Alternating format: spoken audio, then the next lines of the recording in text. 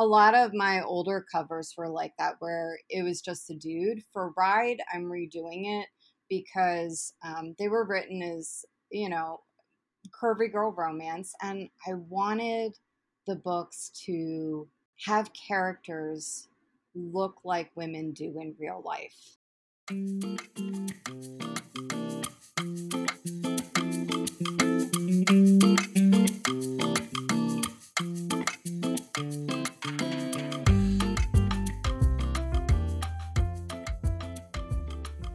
I met AC James, as one does on the internet, on Facebook.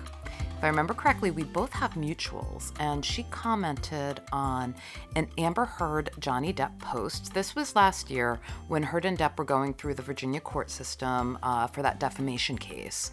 And I'm going to be honest, I was astounded by how savage some parts of Romancelandia were toward Heard.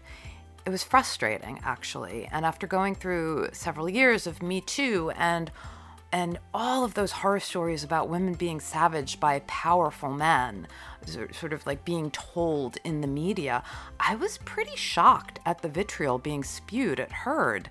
Depp was given a really big pass. Depp's fans were legion, and their voices not only drowned out the voice of Heard and her supporters, but they were actively engaged in cyberbullying the actress. Whatever you think of her and Depp's relationship, the bottom line is there was a power imbalance there, and it wasn't in her favor.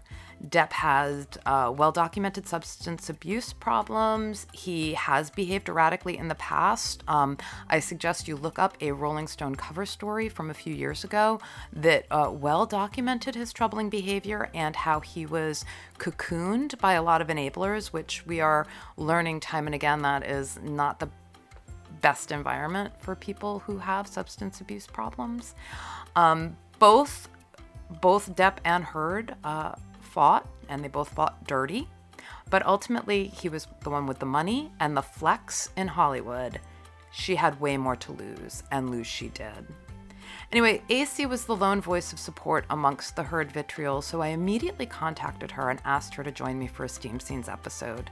This one comes with a bunch of content warnings. We're talking candidly about substance abuse in relationships, and power dynamics.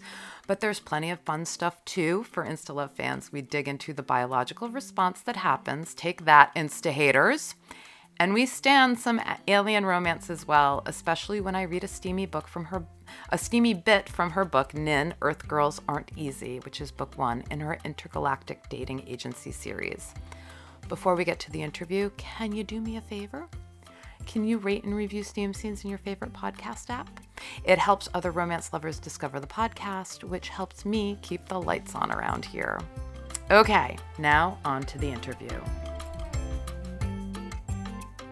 New York Times and USA Today bestselling author AC James writes contemporary romance, paranormal romance, and science fiction romance books for adults, and erotica, including Eternal Ever After, rebranded as Eternal Lover, which was featured in the best-selling Spice Box anthology.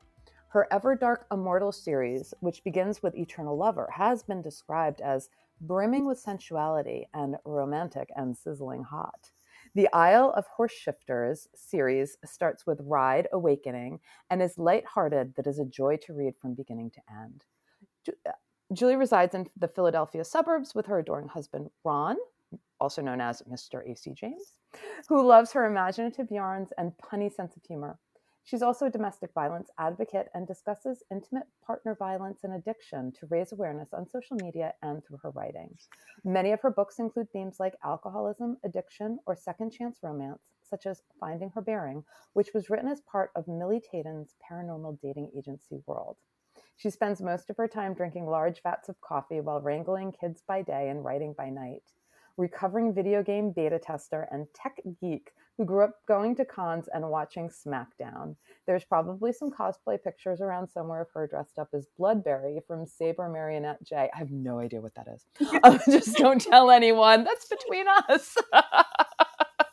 I was like when I was going through your bio, I was like, oh, she got me on that one. I don't know what that is. It's a very old school anime from, I want to say, late 90s. Don't quote me on that. I have no idea what year that came out, but it's really super fun. It was a cute one. Excellent. My other half might know that. He watches a lot of anime. I'm sort of like, every once in a while he'll be like, oh, yeah, you'd probably like this. And I'm like, oh, okay. And then I just never get around to it. Completely understandable. So, AC, I am so happy you're here. Thank you so much for coming on the show. Oh, thanks for having me. This is actually my first podcast, so I'm really excited to be here. Poppin' cherries right and left around here. That's what we do. Um, so I guess I just kind of feel like let's just go right into how we sort of like online met. Because I was so impressed. Apparently we have some Facebook friends in common. And this was during the whole Johnny Depp Amber Heard trial. Right. And this particular person came out in support of Depp, and you had a response to it that I thought was so smart and measured, and also like calm and intelligent, and put your point of view across so beautifully and succinctly. And I was like, I need to know this person. And so that's when I reached out to you. But that's kind of like how we met, and I definitely want to talk about that. But Yeah, let's put a pin in that sucker. for And I want to sure. ask you my very first question of, when did you realize you wanted to become a writer? Well, I'm hyperlexic, which basically means that I read from a really early age. I was diagnosed with autism later in life. They didn't know a lot about autism, especially not in women during the 80s. Right. Women are like much better at masking, forcing ourselves to make eye contact, mimicking social behaviors. And if your autism diagnosis doesn't include language or cognitive impairment, it's a lot easier to blend in and Yeah. pass as neurotypical. It just it comes at a pretty high mental cost. So I escaped into books and video games because it was easier. The playground was like too bright and too loud, and I had no idea how to relate to other kids, especially other girls. Boys were much more accepting because I was nerdy and I spoke their language. So Right. Right. I'm kind of curious.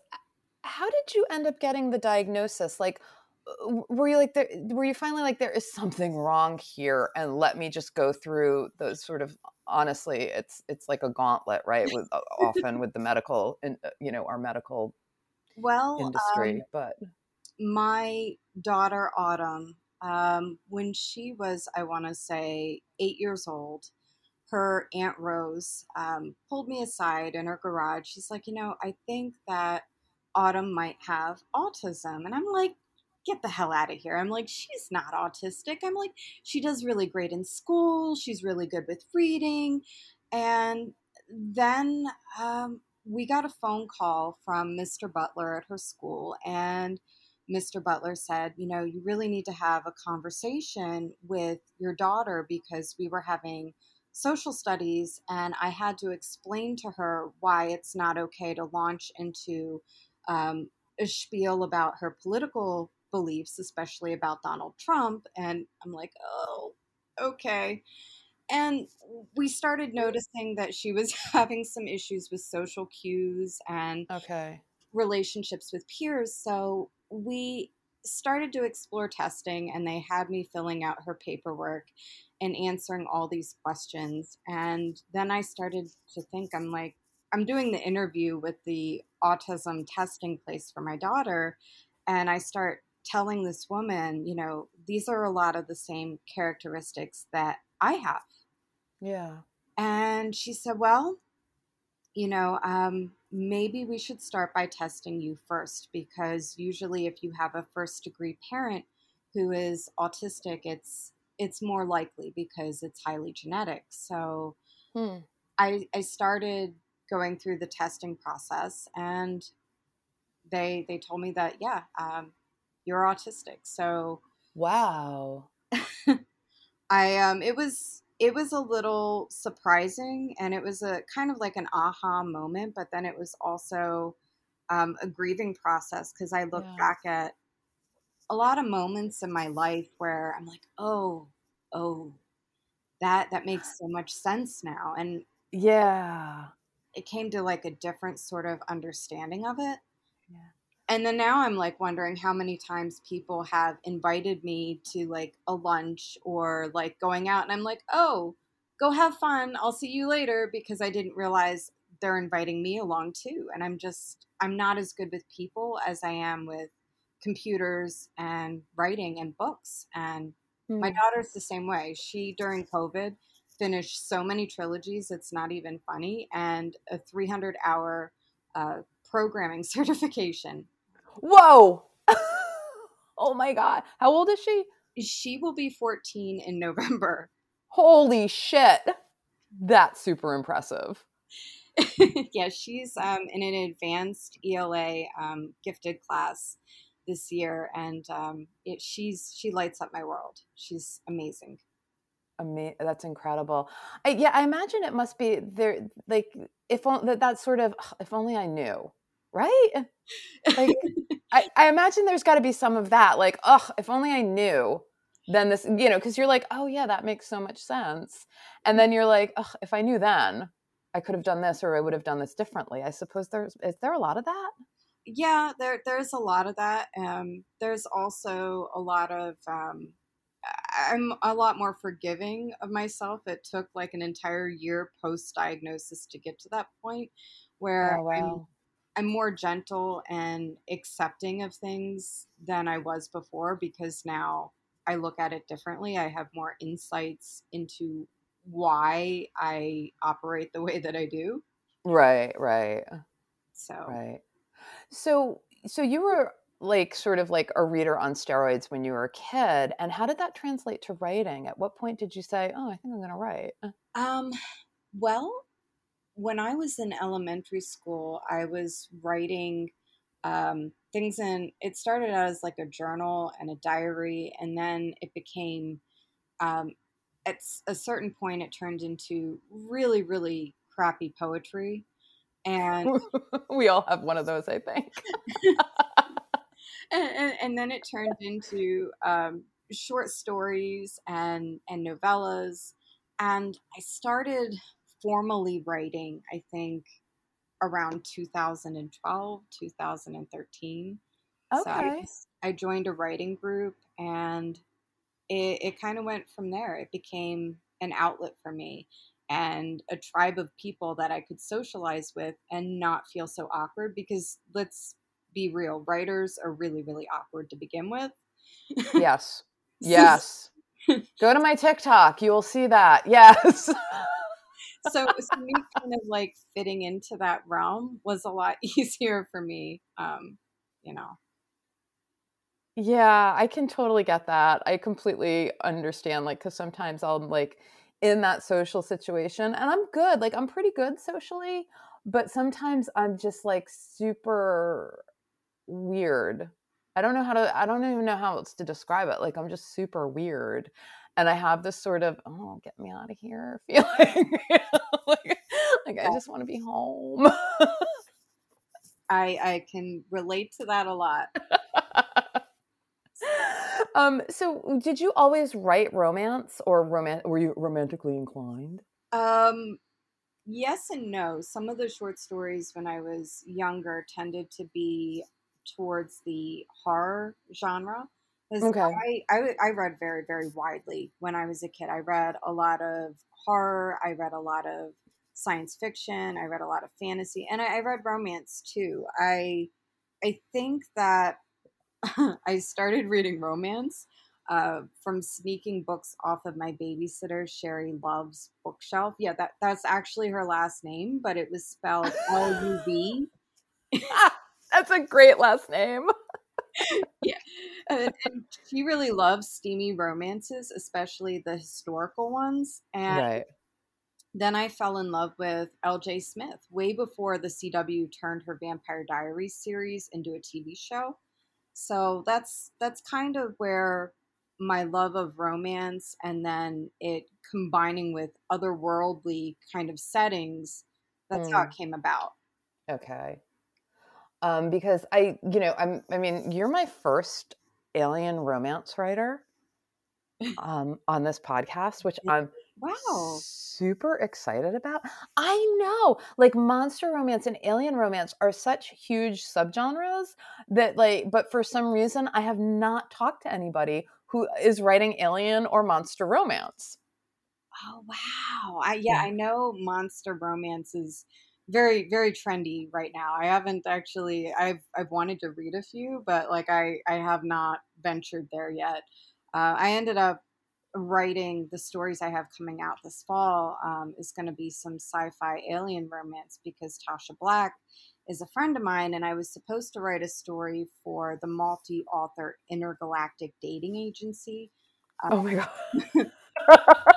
I think I've heard of that and it always makes me laugh. Yeah, yeah, and then I stopped writing during my divorce, and I'm just getting all my books back up now with like new covers and expanded anniversary editions because I'm no longer with this book distributor that I was with before. And Okay. so like this year I'm pulling like a Julia Roberts and Pretty Woman and I'm like I say who, I say when, I say how much. So Good for you. So, okay, so how long have you been how many books do you have out? right now, not a lot because I'm in the process of getting them back up. In fact, Okay. if you go to my Goodreads profile, it probably shows way more books than are available right now because they were with a distributor, and now I'm putting them back out, and I'm going to be all in with indie. So Excellent. So it feels like you might be, are you rapid re-releasing, which I know is such a hot strategy? I'm probably not going to stress myself out. Yeah. I don't blame you. I'll probably do like one a month, and my new books and then my re-releases all start in September. Amazing. Yeah, so I'm really excited about it, especially for the new covers. My current husband, he graduated from the Art Institute in Philadelphia. Oh, wow. Yeah, so he's actually like helping me with a lot of the new cover art and the redesign, and he's madly talented. I love him. So. That's fantastic. It's nice when you have a spouse that can like jump in and sort of like help with that stuff, Oh, because it's like it's so important, the covers and the this, like all of that matters. it's really nice having a husband who is emotionally supportive in that way too, because Yeah. it takes, I guess, a lot of self confidence to be okay to like sit down with your wife and go through, Shutterstock or deposit photos, and you're like looking at man candy together. So Yeah. That is true. I do think like sometimes, my husband will kind of like wander by the computer when I'm going through the stock photo sites and he's always like, humph. And I'm like, you don't understand. Like it is really just like look at like I'm not drooling. I am like literally like you look at the pictures differently. yes, it's very, very analytic. Yeah, like you completely look at these images very differently than like just sort of if you're just, oh man candy. It's really not like that. No, no, it's not. A lot of people don't seem to get that though. Yeah, yeah, because like I know I've been looking for a new cover at some art. I have a new book coming out and I'm looking at some art and I'm like and it's like, these men, yes, aesthetically they're very good looking, but it's like they don't have the right look. Yeah. And so you're sort of like filtering through and to try and find the right look. And so it's like, nah, nah, nah. And I don't think that people quite get that. Like it's really actually not as pleasurable as people assume. I hate having to look through stock, look through photos Yeah, for my cover art because it takes hours. it gets tiring after a while, and you find like the perfect photo where they have a great body, but then the face, the head doesn't work. Right. So yeah, Or then you have to have like your designer do a head swap or something like that for you. oh, I never even thought about the head swap. Oh yeah, yeah. You can do a head swap. Like one of the most recent cover redesigns, it was actually for a curvy girl romance, so it's really hard to find really good looking guys posed with plus size models. Right. So we took two separate photos and combined them. And then it becomes hard to make it look like they're engaged with one another because Oh, that's yeah. key because it's romance. So we found like a separate photo where his head was like looking a different direction. So we swapped this model's head for his own head to make it look like he's looking at her. I know it's like pretty wild what we have to do, but I don't do like dual covers. I just have the dude Yeah. because part of it is because I have such a hard time just finding the one person. I'm like, how the hell am I going to find two? A lot of my older covers were like that, where it was just a dude. For Ride, I'm redoing it because they were written as, curvy girl romance, and I wanted the books to have characters look like women do in real life. Yes. So aesthetically, that's what I was kind of going for. It Right. might not be as popular or sell quite as well, that I'm not sure yet, but I just really wanted to do something positive for body image. So that's why I'm kind of changing it up when I do the re-release. Actually, I think curvy girl romance is actually really big. Nobody really wants to read, they don't want to read about the skinny perfect blonde, you know what I mean? Like they want to see themselves reflected in the books. And I've noticed that there is a real trend towards curvy girl romance, and it's very specific, and people are actually out there very much looking for it. Oh yeah, it's the same thing with interracial romance too, Yep. because back in the '80s, all of these romance novels they featured characters that were all white. Right. So women of color, they want to see relationships that look like the ones that they're in. They want to see themselves represented in the stories. So it's the same kind of thing, and I think that romance has changed a lot over the years, where now it's more realistic and readers have way more expectations than they used to. It's Writing romance is not easy. People think that, oh no, it's just a sexy story, but it's way more than that. I'm so glad that you brought that up, because it really is. It's about, and I think if anything, sort of like mirrors our current world right now. It's like, oh God, no, this is all coming out wrong. Hi, awkward. As we were saying, but like when you're looking at sort of like the mirroring of contemporary society, I think that you see a lot of that in romance. And while a lot of it is sort of like fantasy based, it's rooted in the here and now, and it's rooted in a reality. Absolutely. Absolutely. And I think that it gets a really bad rap because it's hard to walk a fine line. You want to also represent characters that are real. You want Hmm. stories that are sex positive and Right. are empowering for women, but then there's also subgenres of romance and it can go really wrong really fast Right. if it's not written the right way. But it is part of it is fantasy, and certain situations are ways that women can explore things that they wouldn't necessarily do in real life, because I mean there's a lot of stuff that goes on with it that they wouldn't want to do, but they want to Right. fantasize about it, so it becomes a safe place for them to do that. Right. Like dub con and non-con. I know that that gets a lot of shit, right? And I don't know that I would be able to write it. I'm intrigued by it, but I don't know that I would be able to write it. But the fact is, like, don't yuck on someone's yum here. Like, there is a reason why people are attracted to that. It doesn't mean that they want to go out and, have like a non-consensual sex. Right. It just means that this is a safe way to sort of live in a fantasy, to sort of have a very safe fantasy. It's almost the same. It's the same with horror, right? Like Yeah. nobody wants to get like murdered by Jason at the lake house, Right. like nobody wants that. But it gets when you watch the movie, it gets your adrenaline going, and there is something appealing about being scared. Well, it's like, writing a sex scene, it's not just about like the physical chemistry. I mean it's a big part of it, right? But it's about the emotions. It's Yes. what's going on in the characters' heads. There's a lot of choreography going on, and it's actually not much different from writing a good sex scene. But okay, so I'm about to write an alien reverse harem next year. Oh my God. Yay. Okay. That sounds awesome.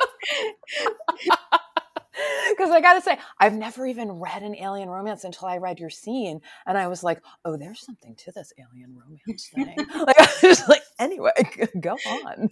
But yeah, I remember like a long time ago, my ex mother in law was like, "You write porn," and I'm like, there's actually Mm, a huge difference between erotic romance and porn because see, reverse harem, all the sensation, all the pleasure is for her.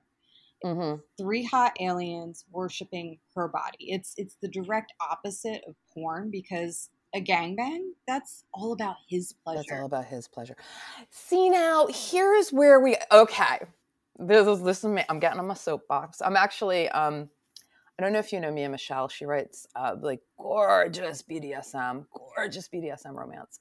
And I'm taking part in an anthology that she's doing when this whole Roe versus Wade thing came down. And I'm talking, we're going to be donating the money.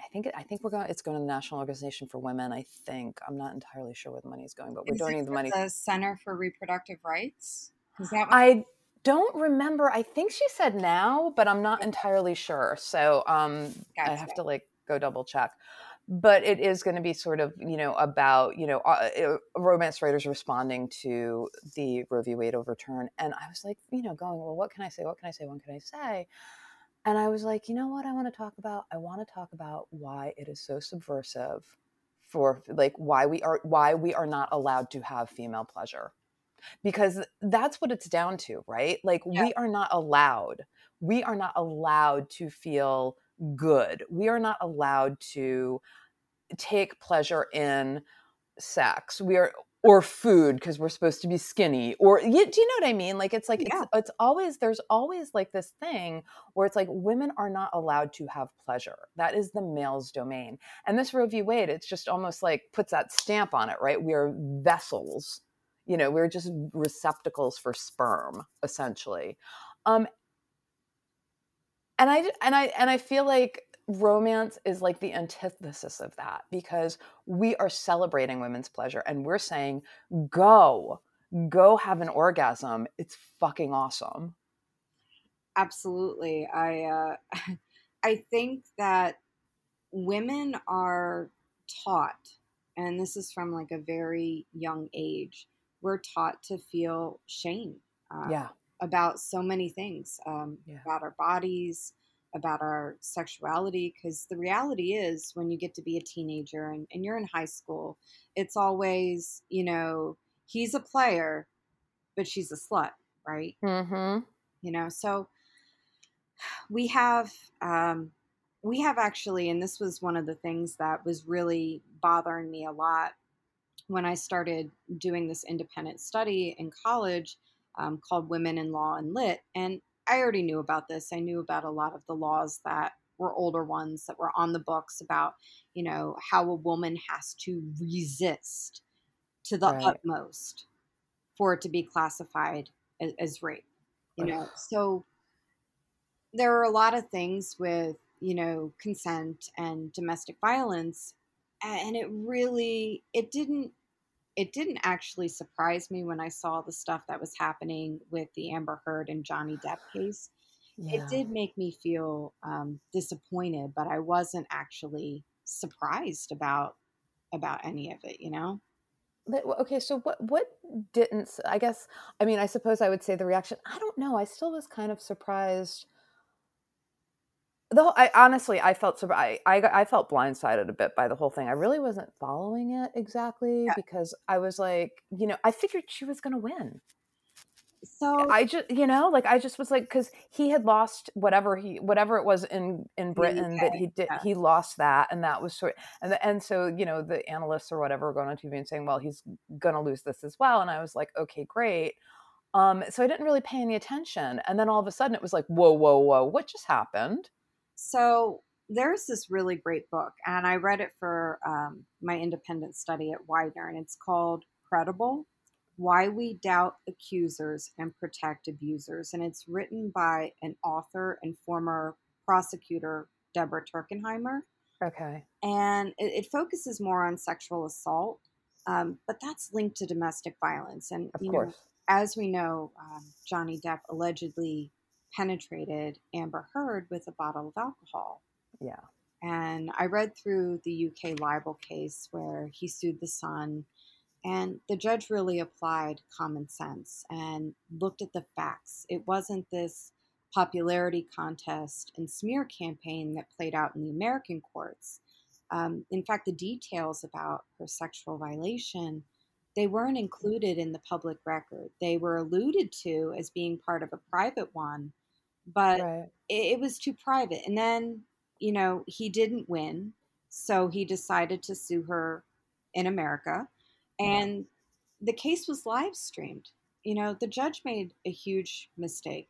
She made it a spectacle. Now, I'm not saying domestic violence against men is very, very real. It's something that actually my husband and I, we deal with, because his relationship with his ex-wife, she has a drinking problem, and we no longer do joint events because of unpredictable behavior. She would Right. scream in his face. The mental and like emotional abuse she inflicted, something he explored in therapy. And Right. she still uses the kids as leverage or a tool for control, and it impacts their lives too. Yeah. Women do things too. There's gaslighting, there's manipulation, but that's not what I saw happening in the Depp versus Amber Heard case. When a woman like comes forward with an allegation of abuse, there's this like widespread impulse to just like discredit her automatically and find her blameworthy. Yeah. And when women come forward against a powerful man, it's an even steeper credibility discount. The men they accuse, they're readily believed. They're absolved of all the blame. They're granted outsized importance. And that's what happened. I mean, Johnny Depp is iconic and he's loved as an actor. So people didn't want to believe that the guy they swooned over as a teenager could be capable of the abuse that Amber Heard claimed. What was really striking to me too was that it was so clear that he is a man who is deeply troubled and is really mired in addiction. Yes. Like there is no doubt he is a mess. And you know, that has something that I think that impacted, like that had something to do with his behavior, and I feel like that had to have been taken into account. Um, and I feel like it wasn't, because here is this really young woman. I mean, Amber Heard is not old, like she's I would call her like probably a little inexperienced because she's what, in her 20s, maybe, or early I 30s. believe she's in her 30s, I want to say. Okay, but But I feel like it's still like a huge age gap. there is a huge age gap, and so now she's here dealing with somebody who is so volatile and and abusive of her, and I completely understood her lashing back. I actually did not find that unusual. Yeah. Um, Of course people are going to fight back. yeah. But unfortunately, and I think Deborah Turkenheimer talks about it in her book, we have this need for women to be the perfect victim. You know, Right. they're not allowed to have any kind of history or anything that makes them look promiscuous. They're not allowed to be reactive or be Right. angry about the things that happen to them. And it's like there's also this other standard where, if she's crying, if she's showing all this like emotion, then she's labeled hysterical, right? Hysterical. Yep. And then, if she's just trying to get through it and she's too Too stoic, stoic. Yeah. then it's like, oh, well, she's not credible. It Yeah. obviously didn't happen to this person because she's not showing enough emotion. So it's like you can't win no matter what. Exactly. Like you're stuck. Like it's like, you have, and then on top of it, I was looking at the two of them going, who has the power in this relationship? Right. It wasn't her. It's about the power dynamic. It always is. That's what domestic violence is about. It's not about sex or the relationship. It's about control. Yeah. I think that one of my favorite tropes for writing romance is second chance romance and friends to lovers. Mm. It's not Mm-hmm. like as exciting as enemies to lovers, but it really resonates with me. And it resonates with me because my life is about second chances. I was with my ex husband since I was 22. So that was around, I guess, like 14 years or so. And he was an anthropology major. And, unfortunately, addiction doesn't care about class or race Yeah. or, where you went to school. And so what started out as like a recreational Coke addiction became Adderall, and then it Ooh. became meth. So Ooh. I'm not good at reading the room because I'm autistic, and I didn't fully realize the damage until our mortgage was in default. I mean, he was an alcoholic and there was domestic violence, but it took me a long time to separate the addiction from the violence because Right. drugs only lower inhibition, Right. but the domestic violence is about power, it's about control. And I Yeah. never thought that I'd get remarried. Today's actually like my wedding anniversary. Oh my God. Oh, happy anniversary. Thank you. Yeah, Ron and I, we've been together for 4 years. We were married in 2020 during COVID, which is actually a really funny story. The courthouse was closed. So how'd you do it? Well, there wasn't any justice of peace, and internet ordained ministers weren't allowed, according to the county laws where we lived, unless they had a congregation that they actually preached to, like a physical congregation. Oh, what a weird law. I know. So my husband was determined, and Oh. I love it. he found this Jewish rabbi who was willing to marry us in our backyard, but he was a prison rabbi for the county jail, so that was his congregation. This is Not even- fabulous. This is absolutely fabulous. I love this. So yeah, only our kids got to see us get married. So we're doing a vow renewal next year at the Rosenbaum Museum in Philly. It's this literary museum, and they even have like the outline and the notes for Dracula on display. So we're What a cool place. yeah, it's kind of perfect because they have some fine arts stuff. They're a literary museum, and I'm an author, and he's an Yeah, artist, so he's an it artist. just it works. Can I ask you? I mean, this is about writing, not about relationships. But how did you guys meet? I'll be honest. So my step sister through marriage, Jamie, she started talking about this app called Zeus. It's a dating app. And I'm like, what's a Zeus? She's like, hand me your phone.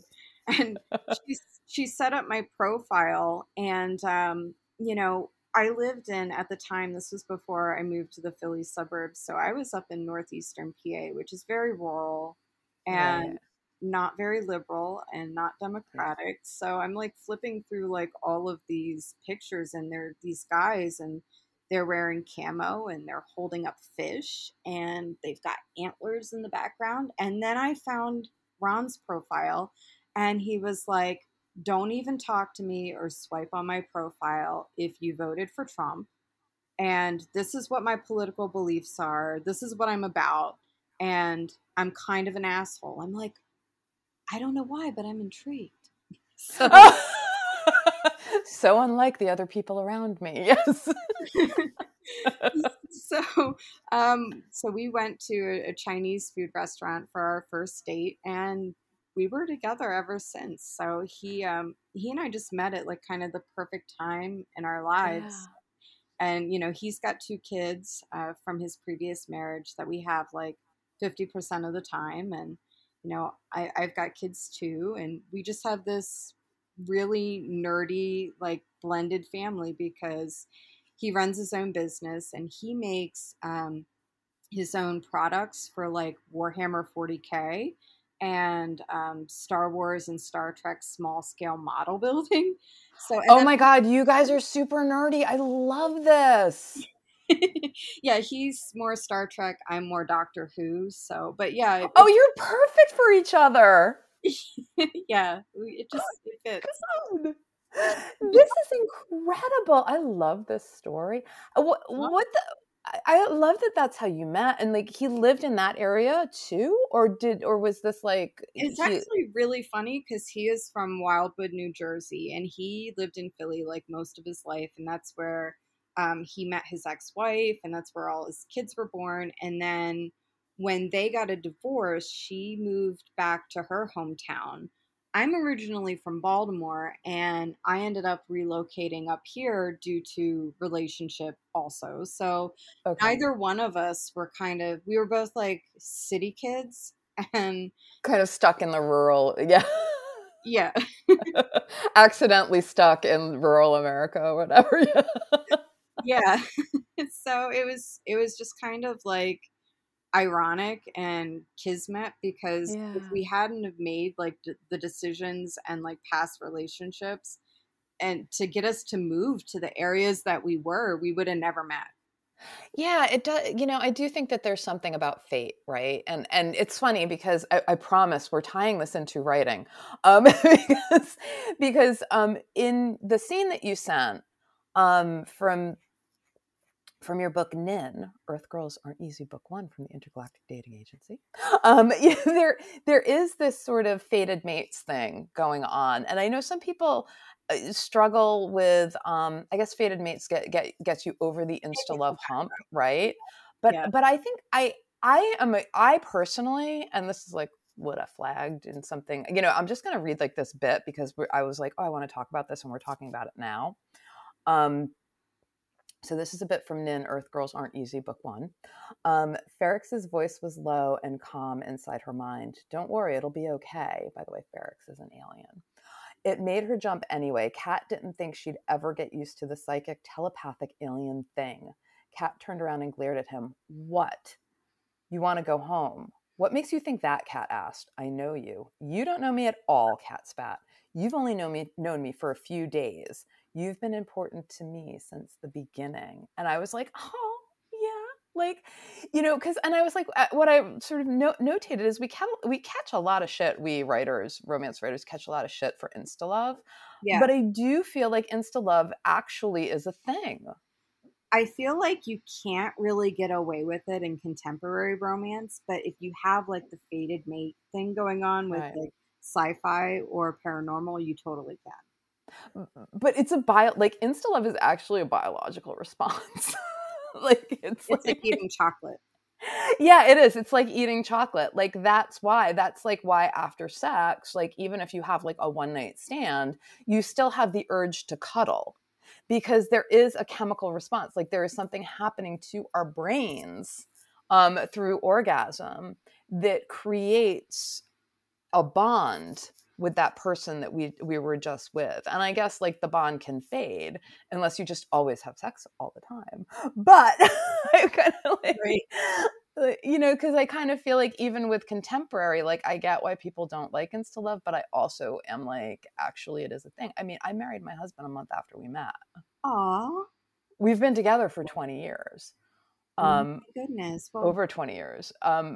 Most of my family still doesn't know. But yeah, that we met and our first date, we were joking around and he was like, we said something about like getting married by Elvis at the exact same time. And a month later we were in Vegas getting married by Elvis. oh my gosh. Yeah. So it's like, and I mean, it's not to say that it's been easy.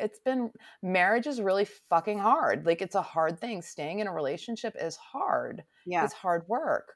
But like I always say to him, like, I can't be with it. Like if anything happened to him, if we split up, if anything like that happened, I'm done.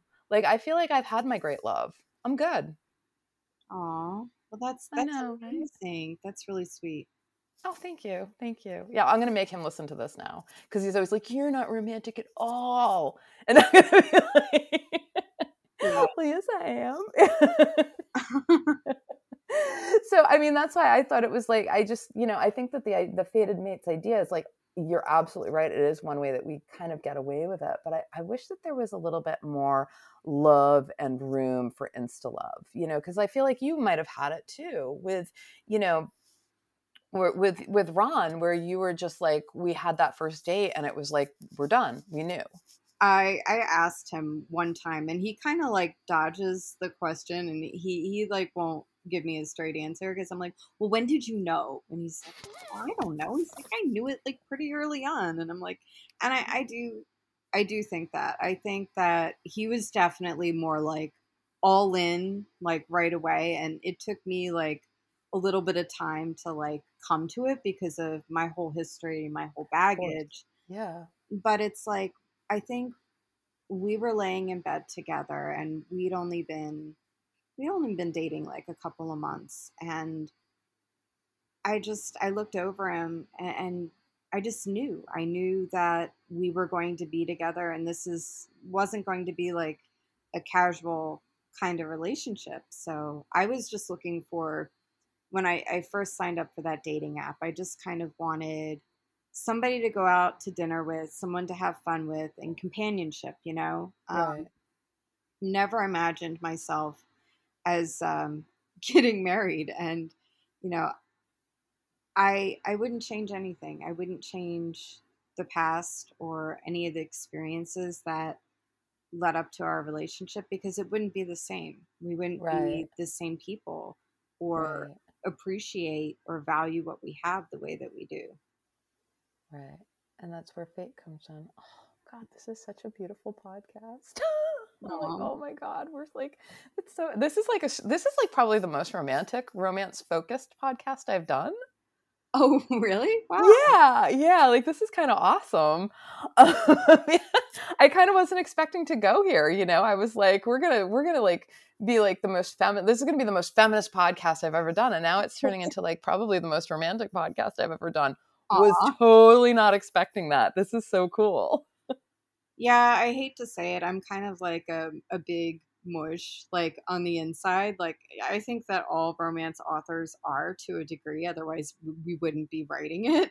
So, Yeah, I think that that is true, and I think that we just also want to like. I know for me, like I just want to write relationships that well I write women focused, right? So I've tried dual point of view all the time. I don't think I do it well, and my point of view is always through the it's first person, and it's always the woman's point of view, and that's like I want to write stories for women, and women who are strong on their own, but the person that they meet along the way kind of just helps them maybe realize that, like helps become a better version of just themselves. helps them become a better version of themselves. Yeah. And so they don't necessarily need that person, but because that person is there, they it's just a better experience for them, right? Like Yeah. it just sort of like is just like just a better experience. And I think that I kind of had that with my spouse. Aw. You know, you know. I think writers tend to, we write what we know, right? That's what they always tell us when, you go to these writing groups and you're starting out. They say, well, how do you write a good story? You write and you flavor it with the things you have experience with. So, Kathy Coolidge was my very first critique partner. She was part of the Greater Lehigh Valley Writers Group, and then we belonged to this RWA chapter together. And writing like my first sex scene was really awkward.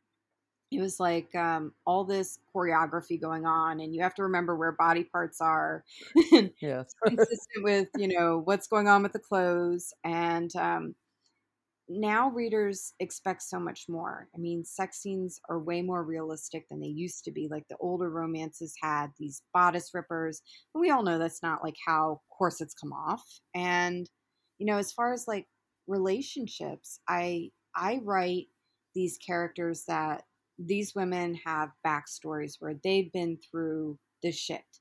They've had, really horrific stuff. They're like overcoming being in an abusive relationship, or maybe their a partner or a family member had a substance use disorder problem. Because these are things that are real life, and I think that Right.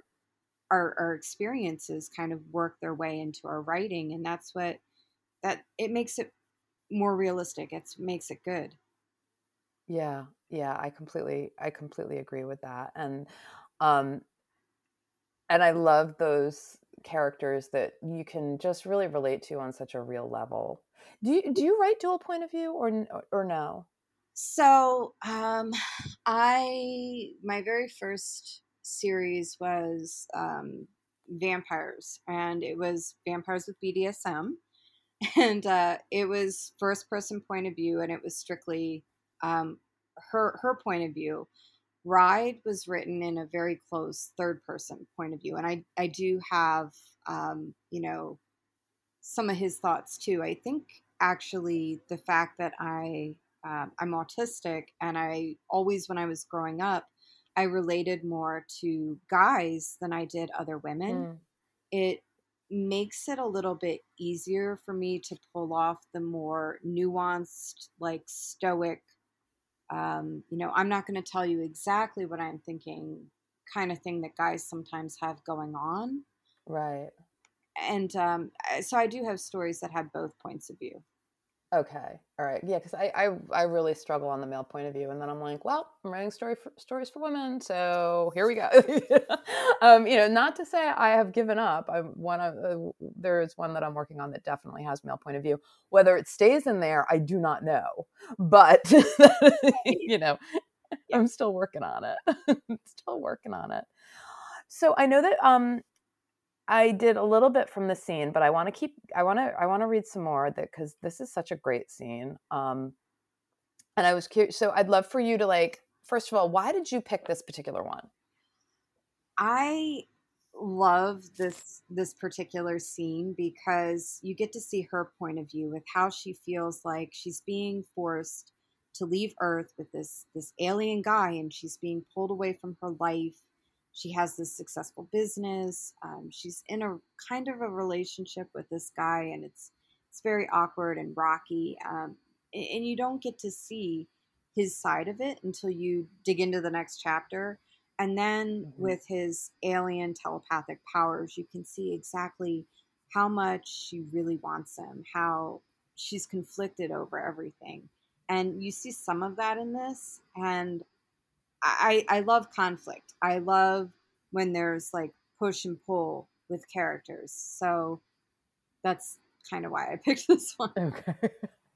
Now, this is the epilogue to Nin, which is coming out in September. Right. What? So this is going to be, I guess, the next story is going to be Cat and Ferrex. Yeah, it's the second book is going to be called Ferrex, and it's going to be their story.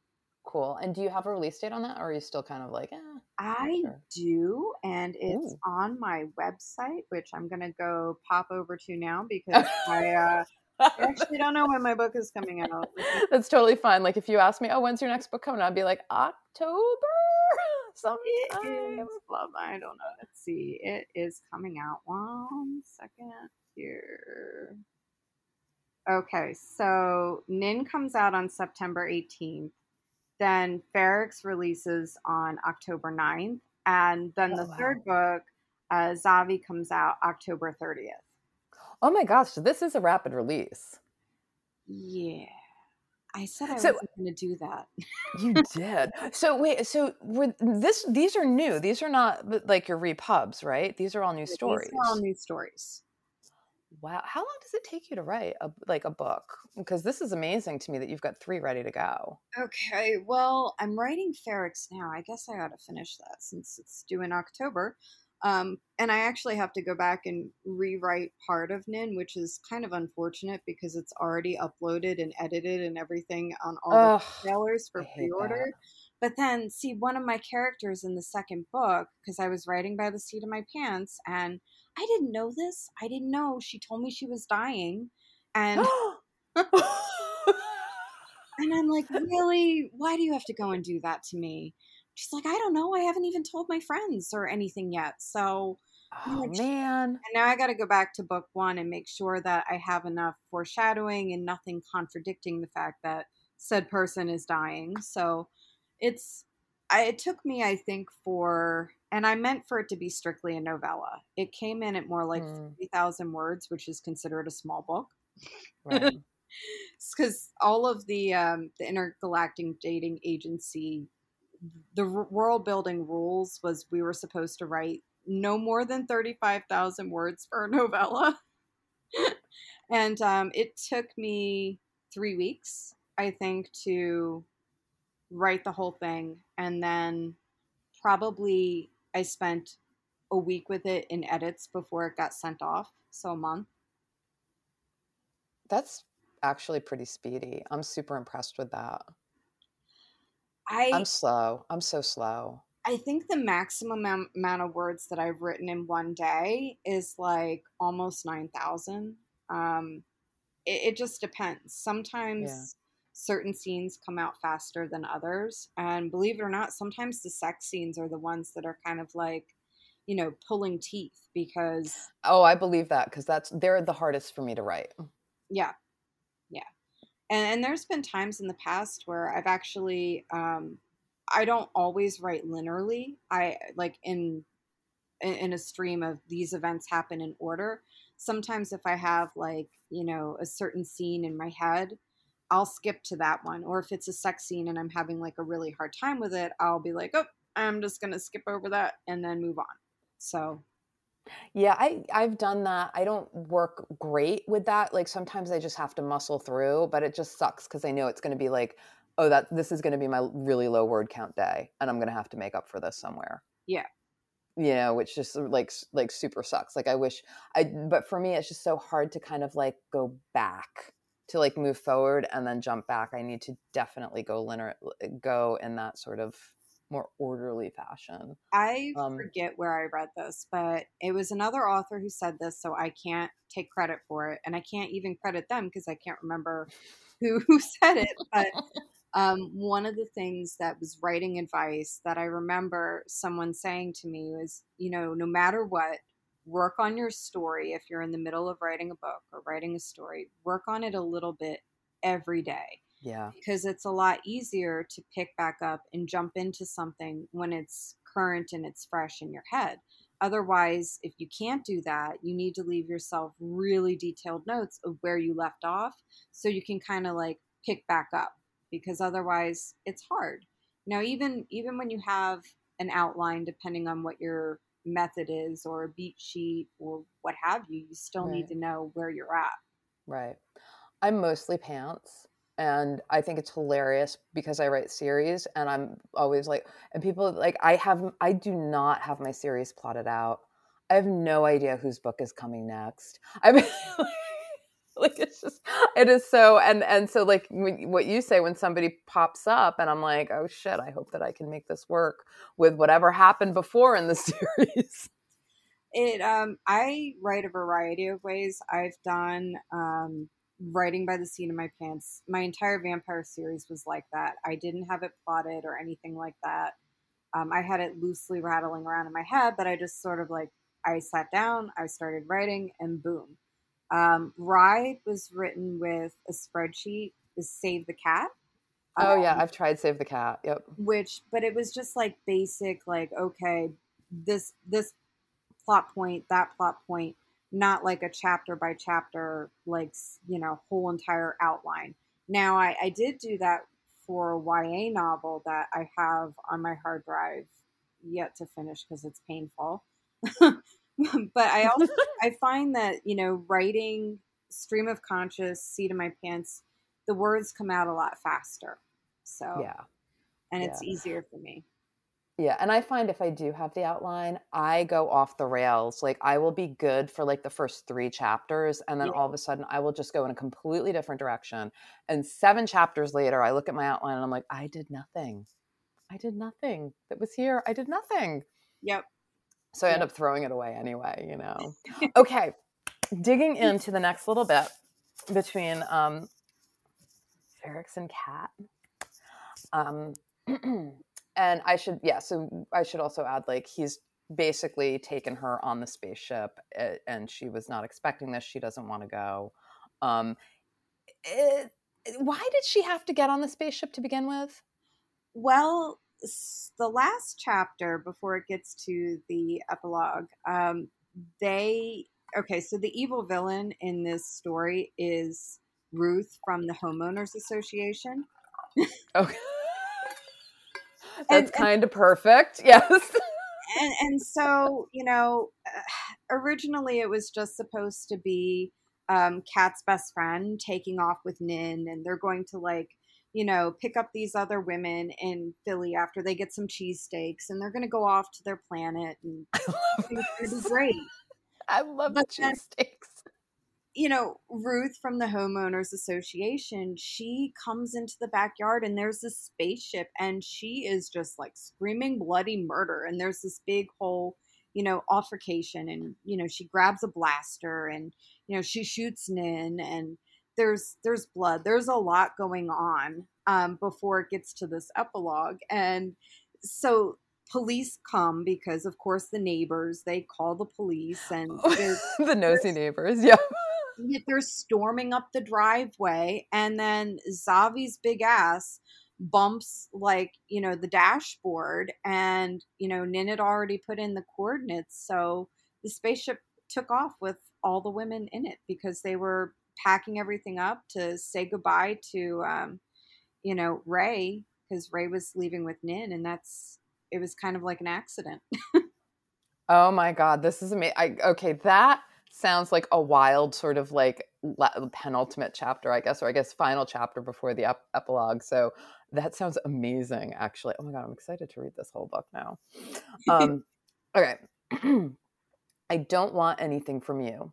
I know you're angry with me now. Ferrex kept his voice low and steady, but you will want me.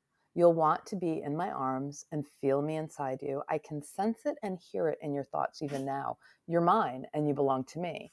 Kat yanked out of his arms again. I don't belong to anybody. You are mine. Your mind, body, spirit, and every part of you belongs to me. His mind was inside her, his telepathy, woof, touching her, stroking her with desire. Kat's knees were getting weak. She envisioned turning and wrapping her arms around him. Kat could almost feel her hands touching his skin and the warmth of his body as she imagined giving into her desire. But she wasn't going to give in to that fantasy. She loved her life on Earth. He'd taken her against her will. Kat was conflicted because she craved him and didn't want to ache for him. His lips pursed together and her mouth formed a thin line. No, I'm not going to agree to that. I love how she's fighting it. Like, I just love how she's like, and I have to say, her boyfriend sounds like a bit of an ass because we got like a little bit, like, there's like just this little like mention of him. And she's kind of like, yeah, he's been like this jerk lately, but it's okay. Like, he's my boyfriend, and so like, I'm kind of like, oh, Kat, why not have a good time with sexy alien dude, right? Like, Well, why see, that was not? kind of her whole thing, and the reason why she kind of went for guys that were jerks. Well, for one, she has childhood baggage and all kinds of drama, but two, she decided that what she was going to do with the time that she has left, because um, she's dying. Um, she just wanted to have a good time, and so Rick was completely the wrong guy for her. Her boyfriend on Earth is a complete player and a dick, and that's what she was into. She was into that, but she also wants to feel love. She wants to feel connection. She wants to have somebody comfort her. Right. And the scary part is they're kind of wrong for each other, but right too, because Ferrex has this entire backstory that she doesn't know, because on his planet women have a really hard time with fertility, and Mm-hmm. so he had a wife. He had a wife and a partner, and she died during childbirth. Part of the reason why they went to Earth to find women to take back home with them is to breed, to procreate for their species and their survival. And he doesn't really want to have a partner, didn't want to have a partner until he met Kat and realized that they were fated mates and that they were supposed to be together. Right. But she has no idea about his backstory. And then he has no idea about her backstory, and that maybe the same thing could happen that happened to his wife. So there's a lot going on. I find it really interesting that you wrote an alien world where essentially they're they are they have a fertility problem there, and so they are looking to women as like sort of, you know, the baby carriers. And considering what's happening in our country right now, like I kind of find this super fascinating, and wondering like, is there like there's a subversion here somewhere? Yes. I'm guessing. Yeah, I'm guessing. Yeah. Based on our conversation, I'm guessing there's a subversion in here. Yeah, there definitely is. And I've also found that I've rewritten some things. Like I have a contemporary story that I put together this charity anthology called Not Well Behaved Women. Yes. And it's me and 17 other authors, and my story in that is called Her Playbook. And it's about this character that, she's a lawyer, she's powerful, and I did rewrite parts of it to talk about the fall of Roe v. Wade and things like that. And all the proceeds for it are going to go to the Center for Reproductive Rights in New York. Good. Excellent. Yeah. Okay, I want to read a little bit more here. Kat tried to push away the overwhelming feeling of despair. Kat didn't know how to get home, but she had to try. She was lost and scared, but clung to the hope that somehow she could figure out a way back. Kat didn't know how things worked on Arion, but on Earth, you couldn't proclaim that a woman belonged to you like she was property. Kat wanted love, but she was pretty damn sure he was incapable of it. Taking a mate was about procreation. She wasn't his love, his sole desire, little does she know. The only thing he wanted was a womb to bear his offspring. She'd been captured and manipulated by him. Ferrex had held her tight as the door to the latch was closing, even as she struggled to get free. Kat didn't want to give herself to him, but she didn't have any choice. The hatch closed, separating them from the outside world. She was trapped and heading to Arion with him. I was like, oh my God, that sounds familiar. Yeah. But like not true. Like I think that this is so interesting because he is saying to her, we are fated to be together. And she is like, nope, you just want me because I'm a receptacle. Like it's really just kind of interesting, It's this definitely dynamic right now. a communication, like lost in translation kind of thing. And in the first book, they cameoed like a lot in Nin, and there's always been like a lot of push and pull with them because she flirted with him and was like really attracted to him when they first met, and then he found out because he's telepathic that she has this guy, she has Rick, and he had this like moral sense that he's like, okay, well, I'm going to reject you because you're with somebody else. And so Mm. she became really insulted over that. And they've always had like this back and forth. But she knew that the reason why they came to Earth was because their planet is having, these fertility issues. So Right. it's a lot of like miscommunications. There's so many like miscommunications in all my stories. I think it features heavily because I'm not great at social context. So I Right. love when characters just get it so wrong, because how many times Right. do we like assume we know Yeah. And what we our don't, we know partner nothing. or like the other person's Yeah. thinking? And yeah, we get it all wrong. Yeah, and we know nothing. I mean, I think that, and I know this can frustrate some readers, but I actually find that so truthful because, again, like for me, I'm pretty buttoned up. Like I don't really like talk about my feelings that, like I'm not That's not who I am necessarily, and so I'll hold a lot back, and I think that that can be like, affect my communication in my relationships, obviously. And so and it does create some miscommunication, and I think that that is just part of life, right? Like we constantly miscommunicate. Oh yeah, absolutely. And it can lead to like a lot of like really comedy of errors kind of like situations when you're writing. Right, right. And I know people are like, well, they just weren't communicating. It's like, yeah, but who does really? Like, who communicates really, really well? The Cosbys. And even then, maybe not so much. So it happened there. Yeah, But you know what I mean? Like, that only happens on TV sitcoms, like right. people don't communicate like that. They really don't. That's not real life. Yeah. That is not real life. Okay, now we're getting really kind of sexy here. So here we go. Oh, wait, before we get sexy, sorry, y'all. I know you're all like, get to the sexy bit, get to the real sexy bit, but I have a question Hmm. that I'm going to tie in. When the aliens came to Earth, was this a surprise, or did we already know aliens exist? They're out there. Sometimes they visit, or maybe they don't visit. But oh, look, the aliens came to visit. That's exciting. Like, or was this like, holy shit, aliens? Holy shit, aliens. No, Okay, yeah. okay. Come with me, Ferrex commanded, grabbing her arm and guiding her down a set of stairs. They walked past a closed door where she heard Ray's moans. Her friend was probably locked in a pair bonded embrace with Nin. No, I'm not going with you, Kat protested. Ferrex opened a door and dragged her to the bed. You need to get some rest. Kat yelped as Ferrex pushed her onto the bed, his hand pressing into her shoulder. She writhed beneath him, trying to get away from his touch. The bed was soft, but he positioned himself behind her in a stance meant for claiming. She fought against him, but his grip was firm. His breath on the back of her neck was hot, and his hand tightened on her shoulder as he tried to keep her still. Kat clenched her jaw. I am not going to be your mate. You can stop it. You can't stop it. You can't deny me. Not when I can feel how much you want me and I can smell your desire. If you don't give in to me, you'll be left unsatisfied, and it's a long way to Arion. Ferrex wasn't wrong because of her hunger for him. It would require a cold shower if he didn't make her come, but that was beside the point. Kat always gave in and fell for men because of chemistry, but it was never enough. Rick made her feel things she'd never felt that day beside the pool. She deserved better and wouldn't let Ferrex have her just because they were stuck on this ship together.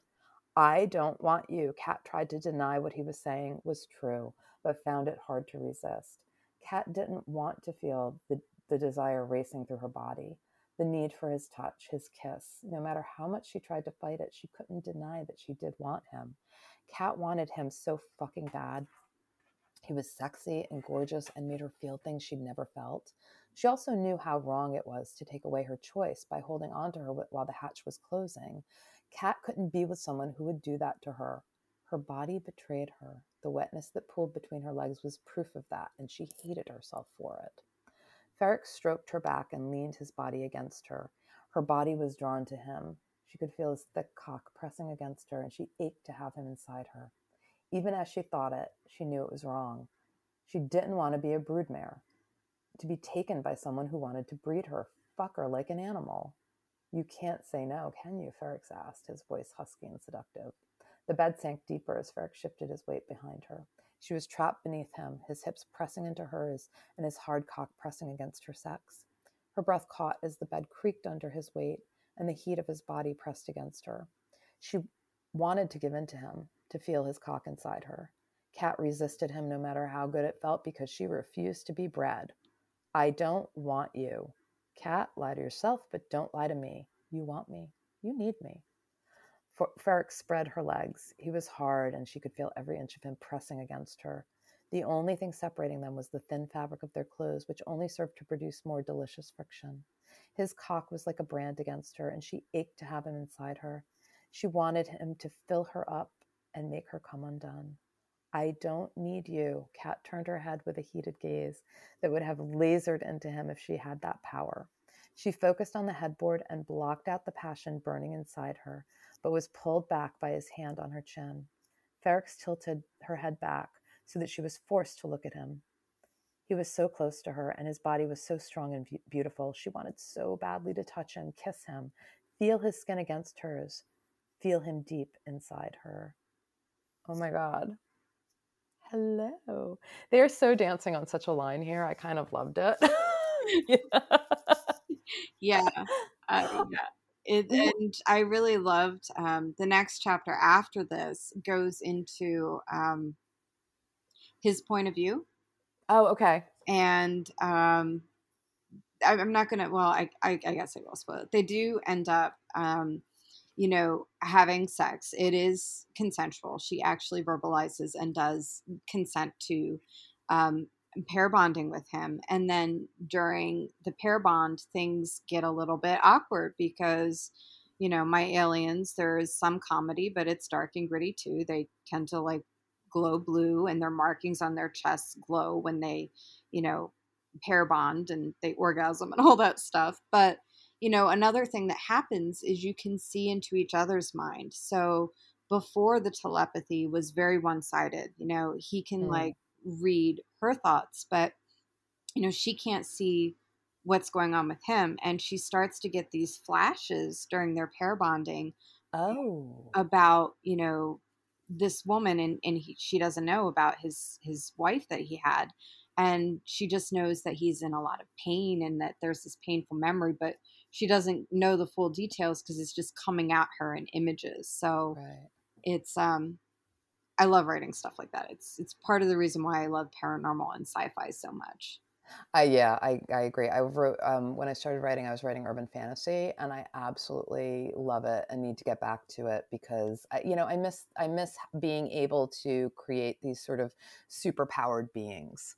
Yeah. I think that is so much fun to like give them powers that you like wish you had. And how do they use them, and that sort of thing. Like, really, I just dig that. Plus, I really love a good ghost story, like ghosts, witches, demons. Yeah, that's the all difference day. between like paranormal and like paranormal romance. You either want to fuck a ghost or you don't. Well, I'm curious, what do you think draws readers to aliens and monsters? Like, because this really is a growing genre, and I'm kind of curious, like, what is it about that sort of, because I think it's a little different from paranormal.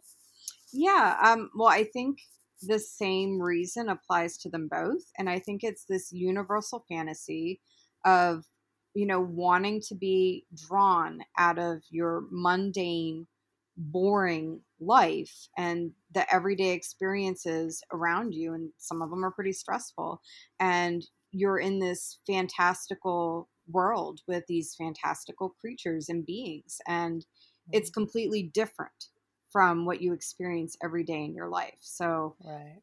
it's taking you out of the provincial, normal, boring to something else.